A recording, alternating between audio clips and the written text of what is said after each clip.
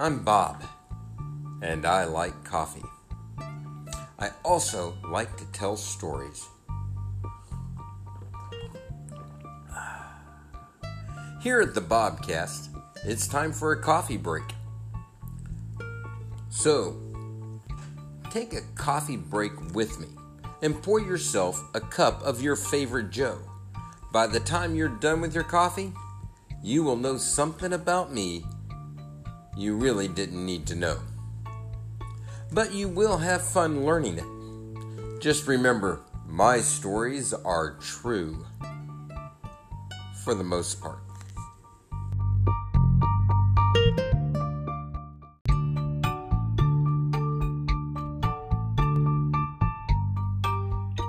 Today I am enjoying my cup of Joe out of another Coyote original. I think this is actually the first coffee cup that I ever got from her.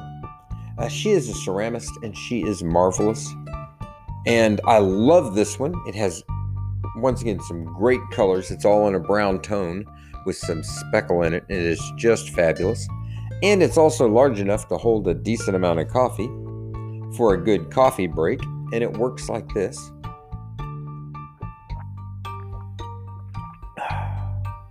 Another good swig of coffee. And that also means that it's time for episode 9, which is what I've always called the Luna and the Coyote story. I've been informed by my youngest son that it's actually called the Other Coyote story. And it goes like this. When I finally pulled the trigger to get out of college, my friend and roommate, Shan, and I decided to go on an adventure, and we're going to move ourselves to Lake Havasu City. That's in Arizona. You might ask, why? And the answer would be, why not? So let's paint the picture. I'm out of college. Shan has one more semester, and my brother, he joined us. I don't know why. Someday I'm going to have to ask him. But he did. He joined us. So we're all going to go out and get a place together and start living a life in Lake Havasu City, Arizona. The plan. My brother and I packed everything we owned onto an open flatbed trailer that we made. Then Rick and I moved everything to Lake Havasu City.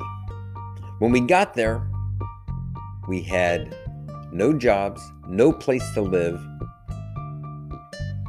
and very little cash. So I immediately, that day, started applying to jobs around town. And Rick went out and found a place to live. Live, that's a very delicate word, because it was a very small efficiency apartment. But we had a place, so we unloaded the trailer and we put everything, stuffed it into this little efficiency apartment, and then put the trailer behind the apartment complex, where I believe it is still sitting and rusting today. And then Rick leaves and drives back to Oklahoma. You see, he still had to wrap up some things too, but he's going to come back out with Shan. And until then, I was going to be on my own. Well, I'm not totally on my own. See, along with all of my stuff that is in this apartment and all of Rick's stuff that is in this apartment, I also have Luna T. Cat. Let me make this clear. I like all animals, but I'm really a dog type of person. But Luna accidentally landed into my life midway through college, and she stuck around. Luna was a Maine Coon cat, which is a very large breed of cat, but not my Luna. Now, I don't know if she had a little bit of mixed breed in her, or if she was a runt of the litter, or if getting weaned with pizza instead of milk might have done something. I don't know. But 5 pounds was probably the most she ever weighed. But outside of her size, she looked and acted exactly like a Maine Coon cat. The one thing she was tough. That cat never backed down from a fight. Fear was not in her. Now, it is just Luna and myself living in a jungle of boxes that had a straight path from the front door to the bed, and from the front door to the efficiency kitchen, and from the front door to the bathroom. The rest is packed floor to ceiling boxes. Now, I also had a small color TV, an old beat up VCR, and a stack of movies that my brother had left. Also a 12 gauge shotgun for home defense, but he only left 5 shells, so I did not want to waste a single shot. And this is how I started living in Lake Havasu City. I had 1 month rent paid and no job. About 25 days into the month, Luna and I were getting a little nervous. And that's when I finally landed a job as a line cook at one of the main hotels in town. Not only did I have a job, but I also got to eat 1 meal a day. Now, the apartment complex was small. It was 7 units in a horseshoe shape, and one side had a little parking area underneath it, and then a driveway that came off the main road into that parking area. It was also out on the desert side of town. So you're talking no street lights, you're talking lots of distances between the buildings. In fact, where we lived, there was one smaller apartment complex just next door to us, and then down the street was another one, and nothing but desert all the way around us after that. So we got to meet a lot of the desert wildlife, which also meant I did not want Luna roaming around. Now, she was never much on going, any place away from the house anyway. But I did want to kind of keep her locked up for the first month. That's what I normally would do whenever I would move, is she would be stuck in the house for at least a month, sometimes 2. So she would get a great sense of where home and the food was. Now, this method had worked really well so far, but this time something went wrong. Maybe being crammed into this very small apartment with way too much stuff. Maybe watching the same movies over and over again started to get to her. But one thing that happened. At midnight, I came home from work from my new job, and I opened the front door, and Luna zipped out for freedom. And into the night went my Maine Coon cat. Now, I have lived with this cat for 6 years, and when she sets her mind to something, there is no stopping her. I did try to find her, but once she was out of that courtyard, she was gone. And I was exhausted.